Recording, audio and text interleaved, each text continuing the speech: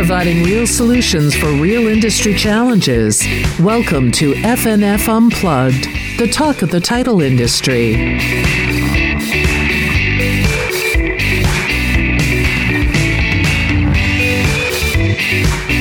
Justin Ailes, it is so good to have you here and taking some time out for us at FNF Unplugged. And if I may add, perfect timing. Thanks, Linda. What's that line? May you live in interesting times, right? That old proverb. Here we are together. Exactly. And we worked together while you were the Director of Government Affairs at the American Land Title Association. However, you are now at the CRE Finance Council. Tell us about this transition and what CRE is all about. Yeah, CREFC, or the Commercial Real Estate Finance Council, is a trade association that represents the $4.4 trillion commercial and multifamily real estate market. These are the finance side of commercial real estate. So they're not the owners or operators.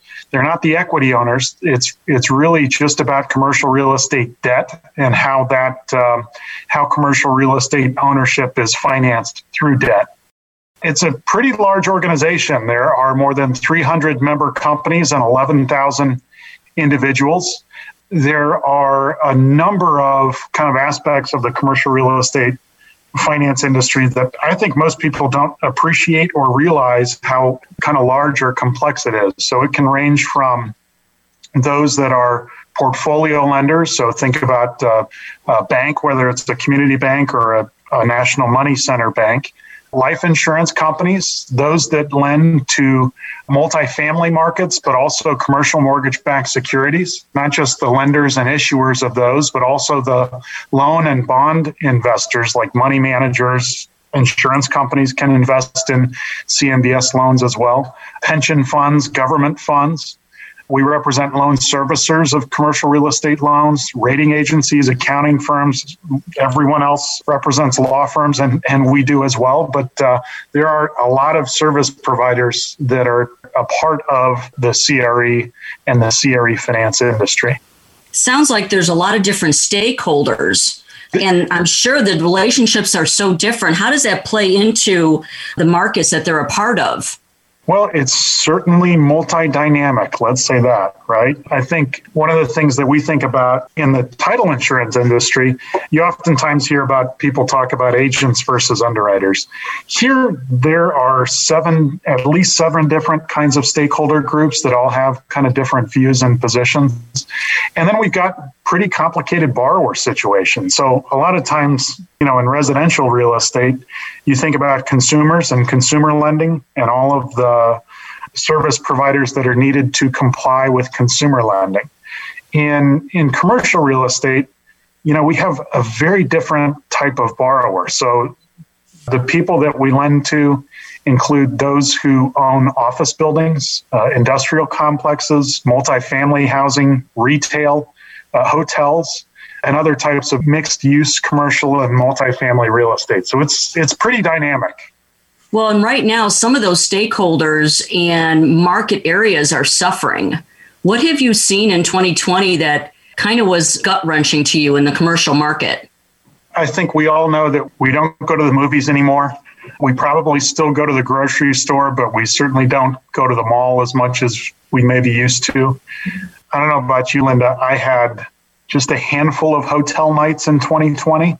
And in the first quarter was all my business travel. But, from the second and third and fourth quarters, if I had any hotel nights, that was just, on leisure and very different than a normal kind of hotel night. So you look at that type of distress, the delinquency and special servicing rate for commercial mortgage-backed securities jumped from almost near record lows to peak up around 10% in 2020. And now they're fortunately coming off those peaks. Justin, you're definitely right. On March 11th, 2020, that was my last flight back into Chicago. So I'm going on almost a year with no commercial flights, no commercial hotels. If I went anywhere, it was via car, didn't stay anywhere. And you're right. It's, hotels, gyms, movie theaters. They've all been greatly affected. Now, we usually don't try to date these podcasts, but we just can't help it this time around. So I'm going to have to ask you the inevitable question.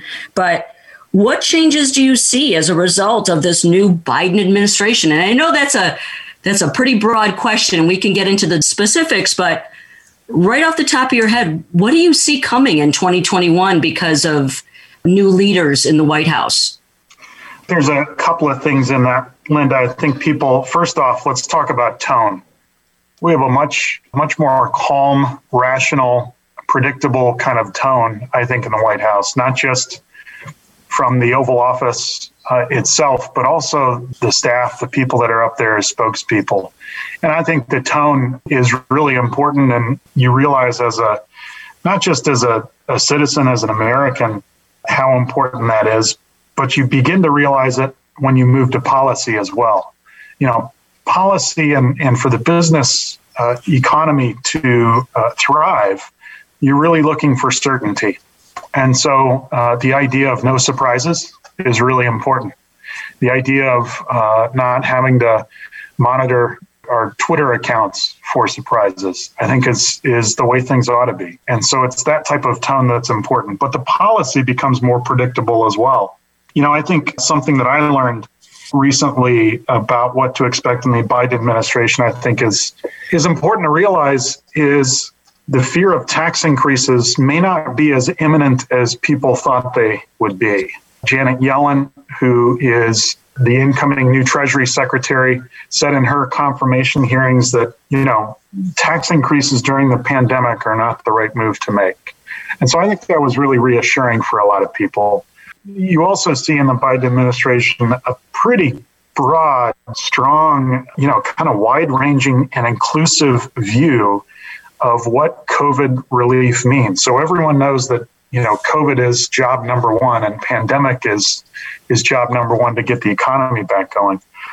But you see the argument that the administration is making to do things such as provide more support for childcare as inclusive of pandemic recovery, or the minimum wage, increasing that to $15 across the board, across the country. They're really, in some ways, either being creative or being thoughtful about how many different components of public policy are impacted by pandemic relief. Now, the Trump CFPB and DOJ were surprisingly active in regard to fair housing and fair lending endorsements. How much more active do you see a Biden administration in these areas? Well, Linda, one of the things that sticks out to me the most is when we were working on kind of the post-global financial crisis and the Dodd-Frank Act. And when the Dodd-Frank Act was moving through Congress, the CFPB had not yet been set up, but there was a Treasury official named Michael Barr. And he was among the most progressive, least interested in hearing from the business community about what needed to be done to get the economy and the residential housing markets back on track. He's now been suggested as a leader in the Biden administration as the lead bank regulator, the Office of the Comptroller of the Currency. And now you have progressive groups pushing back against him. So the idea that people who were 10 years ago viewed as really progressive are now not progressive enough, I think goes to show you how you need to suspend your imagination a little bit and consider what are the possibilities of where CFPB or others could go even further than they did under the Dodd-Frank Act. Now, I don't think that means we're going to see another Dodd-Frank Act necessarily, but it does show you how many people view there as unfinished business to be done at the regulators as they look at sectors of the economy or business practices. How do you see the acting director and the nominee for director taking us in different directions? I know Elizabeth Warren is very excited. Well, I think she is for sure, but there are a lot more people that are in Congress that are really passionate alongside Elizabeth Warren. So what I think is more interesting is look at where Senate Banking Committee Chairman Sherrod Brown could really push the conversation. Now you have an ally of Maxine Waters, who chairs the House Financial Services Committee. Sherrod Brown is now her partner in crime in the Senate Banking Committee. It's a totally different dynamic than what we've had the last 2 years, and certainly in the last 4 years in the Trump administration. So I think it's going to be really interesting to see what the agendas are going to be from the CFPB. I'll be paying attention to what are the areas of unfinished business that they think they really need to focus on. And I don't know that there's been a whole lot of kind of publicly known supervision around TRID, or certainly enforcement actions around TRID. So things like that, I think, will be interesting to see how big of a role do those play in the incoming director's priorities. Yeah, I'll be watching it and listening too, because when we were rolling out TRID through our industry and through our agents, there was always that fear of enforcement, and we didn't see any of that the past few years. That's right. I mean, there was, thinking back to that time, we did a whole lot in terms of training and regulatory compliance, but nobody really saw the hammer fall in terms of enforcement yet. So it'll be curious to see how that plays out. Agreed. Where do you see government-sponsored enterprises reform? And is there really such a thing as common sense reform? That's a great question, Linda. I don't know if anybody knows the answer to that yet. We just had the Federal Housing Finance Agency Director, Dr. Mark Calabria, join us for a CREFC conference. And we had the opportunity to ask him, what does this look like going forward? And I think it really does remain to be seen. The thing that I thought was really interesting, an idea that he may have talked about before that others have noticed, but this was kind of a new concept to me. He said, think of Fannie Mae and Freddie Mac as publicly chartered, privately owned businesses. They're no different than a bank, which is a publicly chartered, privately owned business that is responsible to its shareholders, that has a public mission, but private accountability in terms of a board and investors and the like. And I thought the concept of that was really interesting, because we have really thought of Fannie Mae and Freddie Mac as unique, different things in our structure that don't really have a box that they fit in. But I think Dr. Calabria showed how, well, they do fit into a box. It's not the one you would have thought of, but they do work in that box. So I'm not optimistic that we will see legislative GSE reform in the next couple of years, but I've been fooled plenty of times, and I'm sure the fooling hasn't stopped. Yeah, it'll be interesting to see how the conservatorship happens or doesn't happen. Now, I've seen some industry chatter about how Biden's administration will face an array of difficult decisions on financial policy, including what kind of fiscal stimulus we should expect. What do you see coming down the road, and how will CREFC assist with that conversation?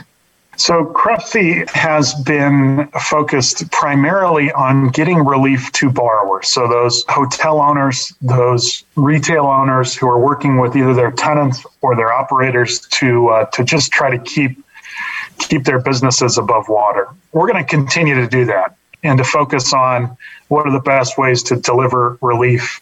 Things like rental assistance that's better than an eviction or foreclosure moratorium, at making sure that the payment chain can stay there.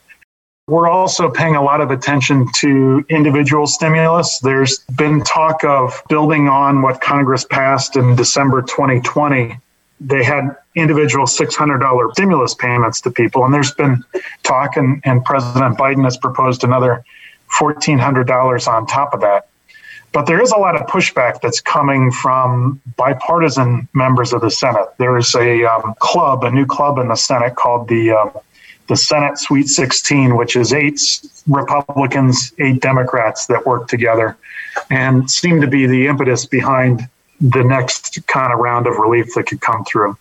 That $1.9 trillion that Biden proposed, I don't think anybody thinks it's going to be that big this next go around.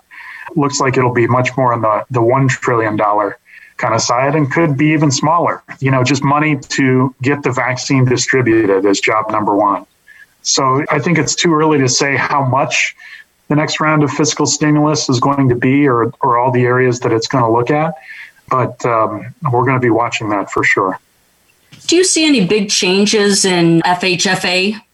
What we're really looking to do is to see how there's a Supreme Court case.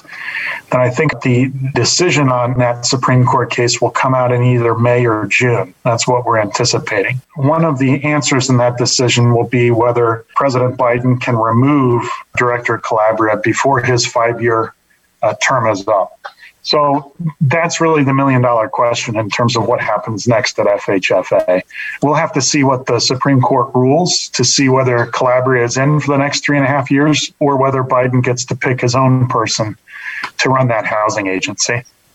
Is there anything we can do while we're waiting for all of these changes to happen or possible changes to happen?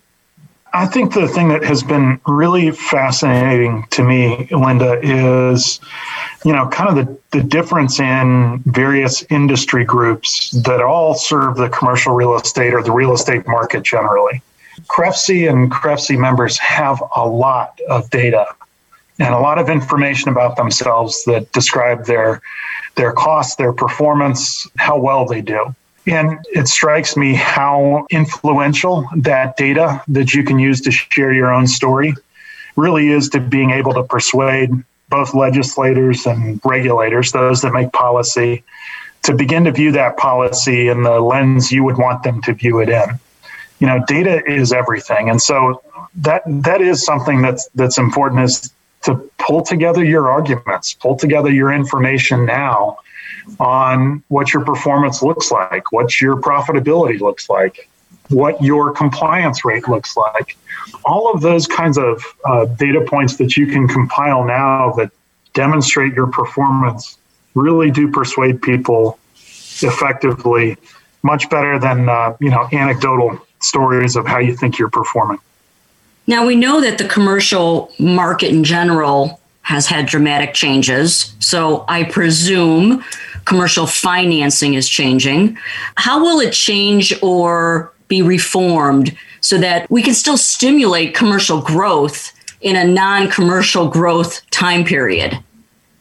That is a really great question. And I think we are kind of still living through that right now. I will say that our members have talked about that they feel a pretty positive sentiment for the future of commercial real estate in 2021. The introduction of the COVID vaccine has bolstered that feeling. And our members hope that a return to the office is coming up in the near term. I think the thing that people realize is that banks in our financial market were in a really healthy position when the pandemic struck. And that's so different than what things were like during the global financial crisis. But obviously, retail and hospitality suffered the most. But our loan servicers are acting very judiciously to prevent foreclosures. And there's a lot less activity in foreclosures than was expected earlier on in COVID. The idea of getting back to the office is really important for young team members. We're thinking about how getting back to the office is good for mentorship and fostering a healthy and collaborative culture. And we're looking at people, some are already talking about getting back to the office in spring and summer. The fundamentals of commercial real estate, it is clear that e-commerce has always been there as a challenge to, kind of traditional retail high street real estate space. But that also comes with it a lot of continued demand in the industrial space for warehousing and for last mile kind of delivery. I think it's going to be interesting to see how much the hospitality industry comes back in terms of business travel versus there is going to be a lot of demand, if not for business travel, certainly for recreational, for vacations, for getting out of town, for getting out of your house that you've been stuck in for as long as you have. There's been a lot of time to pre-plan your trips, right? That's right. But, as you shift back again to the office market, these are long-term leases. So there's more stability there than I think people appreciate or realize. And it's interesting that you mentioned culture because, you're absolutely right. It's definitely harder to have or create a virtual culture. I mean, just within our own industry, not having trade associations be able to have face-to-face conversations and networking has truly changed some of that conversation and restricted some brainstorming we used to have kind of behind the scenes. Yeah, it has also been challenging for us. We have an annual January conference that CREFC has hosted forever in Miami. It's always in person. People look forward to it. It's when a lot of deal making happens. So we didn't get to do that again this year, but it is interesting that we're seeing a lot more demand. Where we would have had 600 people in the room during a conference, we had 2,200 in the room for a virtual conference. So the demand is there, and how that shakes out in terms of a mix of in-person versus virtual, I think it's going to be interesting. I agree. It's going to be a hybrid for sure. Now, when we talk about multifamily and new construction, so many people really think of that as residential space, but it's not. It's commercial. And I'm a little worried about multifamily and new construction because multifamily has a lot of mom and pop small business owners, new construction companies. There's a lot of small to medium sized contractors out there that are really being negatively affected by these moratoriums. Where do you see this going? The multifamily segment of commercial real estate is pretty fascinating because you do have, as you say, you've got the residential component to it. So that means you have not only owners, but tenants who are consumers and individuals. As you look at the delinquency rate of multifamily loans, it's actually pretty low, still way under 5%.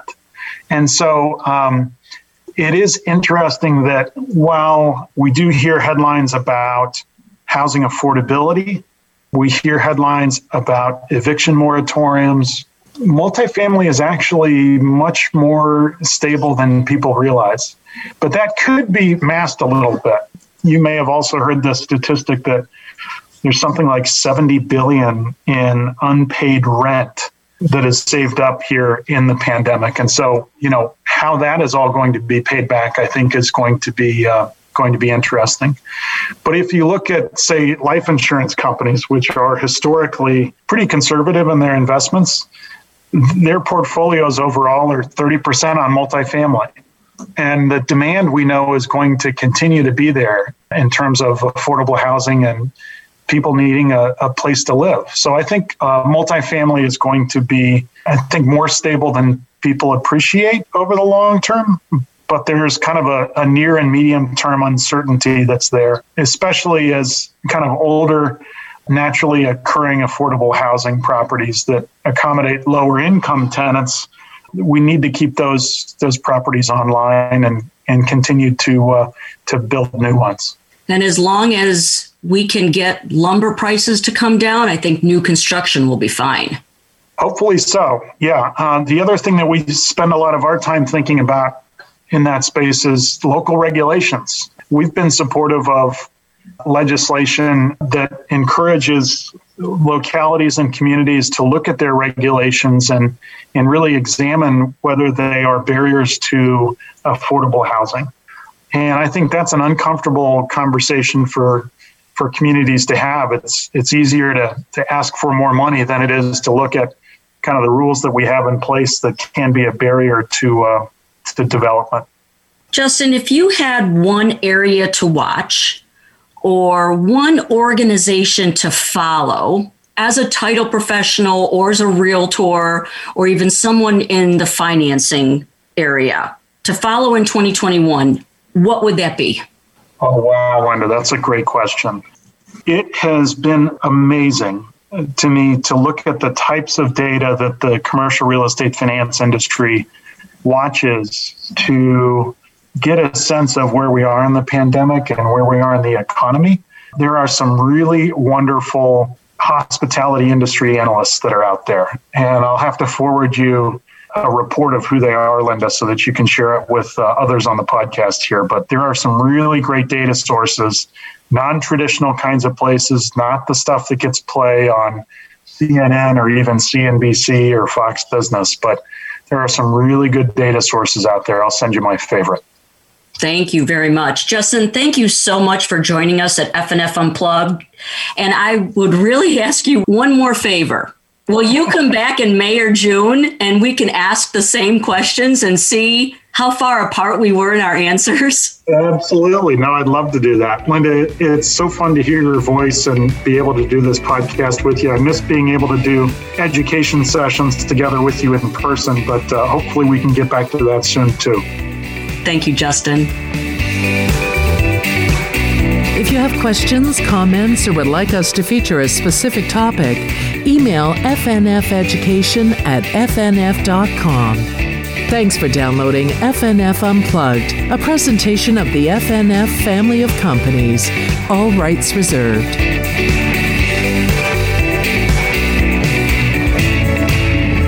This podcast is being provided for informational purposes only. The podcast is not a comprehensive overview of the subject and is not intended to provide legal or financial advice or an endorsement of any product or business. The views expressed by podcast guests are their own, and their appearance on the podcast does not imply any endorsement of them or any entity they represent, including Fidelity National Financial or its directors. Please seek legal or financial advice before taking any action on the matters or products discussed herein.